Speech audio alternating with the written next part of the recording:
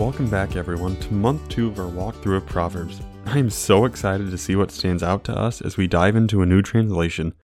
As always, please feel free to reach out to me at achapeladay@gmail.com with any prayer requests that you may have. With that being said, let's open our hearts and minds and get into today's reading.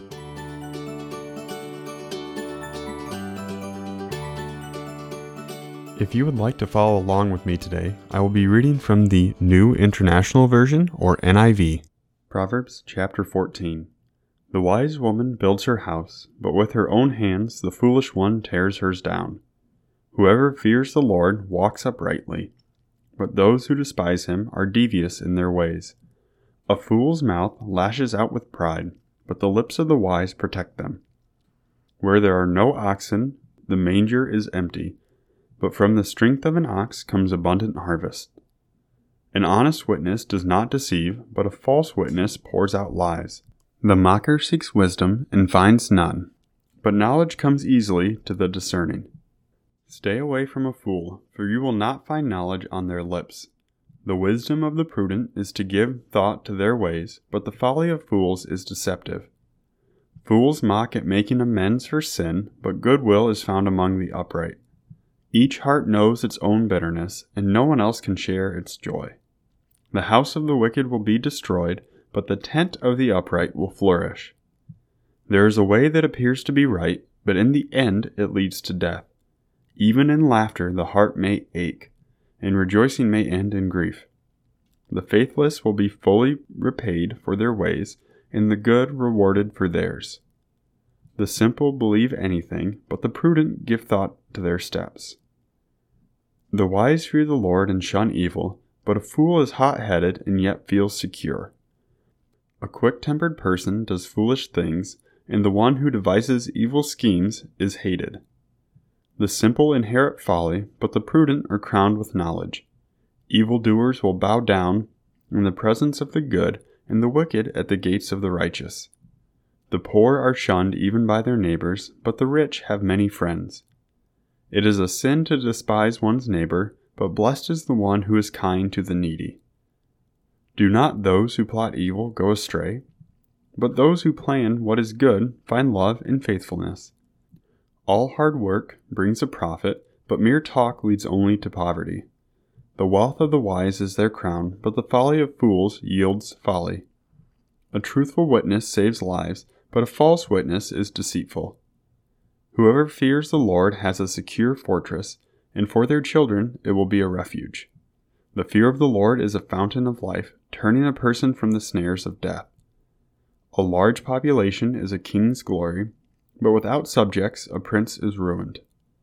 Whoever is patient has great understanding, but one who is quick-tempered displays folly. A heart at peace gives life to the body, but envy rots the bones.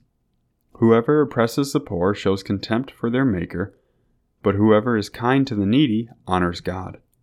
When calamity comes, the wicked are brought down, but even in death the righteous seek refuge in God.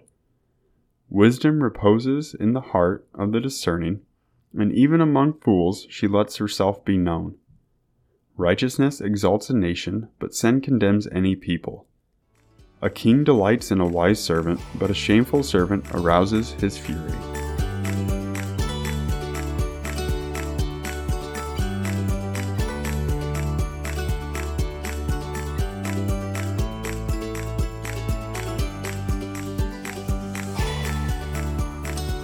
Father, I just want to take the time today to thank you. Thank you for the blessings you've given me, the blessings you've given so many of my friends and family, and even the people listening, Lord. I know that many times when I come to you, I ask for help and healing and guidance, and those are all good things, Lord, but I want to make sure I'm taking time to thank you as well.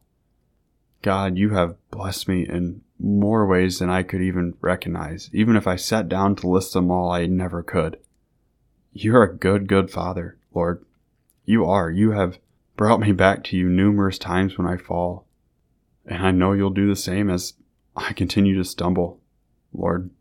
But God, you have put your hand on me and given me life and just made my heart something different than I would have ever expected, Lord. no, this isn't an overnight transformation. It's not an aha moment that I've been all in for you since then, Lord. But I have no doubt that you have had your hand on my life. And even when you called me, Lord, it wasn't easy because I didn't know what to do. And when I ask, you give, Lord. And I just thank you for that. I just want to make sure that I'm giving you even a fraction of the recognition you deserve, because this is all because of you, God. None of what I do or am or have is by my own hands, but all by yours. I just thank you so much, Father, for this. Amen. Thank you all for joining me for day 14 as we go through the NIV translation of Proverbs. I can't believe that we're almost halfway done with month 2. This year is flying by, and I look forward to seeing where this takes us. I can't wait to see you next time.